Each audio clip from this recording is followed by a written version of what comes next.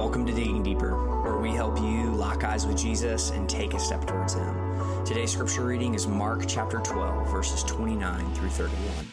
God's word says this: Jesus answered, "The most important is this. Hear, O Israel, the Lord our God, the Lord is one. And you shall love the Lord your God with all your heart, with all your soul, and with all your mind, and with all your strength. The second is this: you shall love your neighbor as yourself.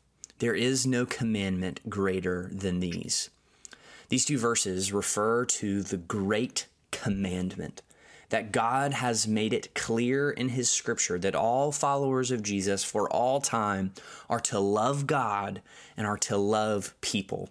And so earlier this week, we talked about what it looks like for us to love God as displayed in verse 29, that we are to do that personally, we are to do that wholeheartedly, and we are to do that comprehensively. And then this second half of this great commandment is really what we're going to focus in on today in verse 31, when it says that you shall love your neighbor as yourself. That Jesus is not just calling us to love God, but we have been commanded now to love people. And I think this verse, and even when we say the phrase love people, it can become just this thing that's stuck in our head, or just this ethereal thought, instead of really thinking about every person that we have interacted with and will interact with today and tomorrow in every circumstance, that we have been called to love them as we love ourselves.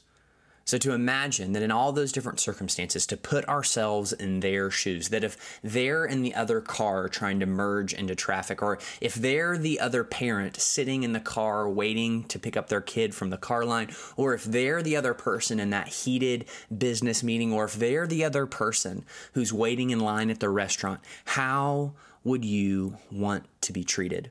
And this is what God has called us to, that we are to love Him and we are to love people. And these two things cannot be separated, that they are complementary in nature, that as we love God, if we rightly love God, we will love people.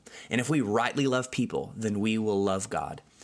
And friends, this is why it is called the Great Commandment. So let's pray to God now that He would help us in accomplishing and fulfilling the Great Commandment. Our Father, we thank you for your word, and I pray that by the power of your Spirit, Mark chapter 12, 29 through 31 would change us into the likeness of Christ. And Lord, we pray today, Father, that you would empower us to love you personally, that you would help us to love you comprehensively and wholeheartedly. And Lord, we pray you'd give us the eyes to be able to be empathetic to our neighbors and be able to put ourselves in their shoes and to love them, Lord, as we would seek to be loved. God, would you allow us, God, to not be selfish today, but instead, God, to love deeply, and for us to look more like Jesus as we love God and love people. We pray this in the name of Jesus by the power of the Holy Spirit. Amen.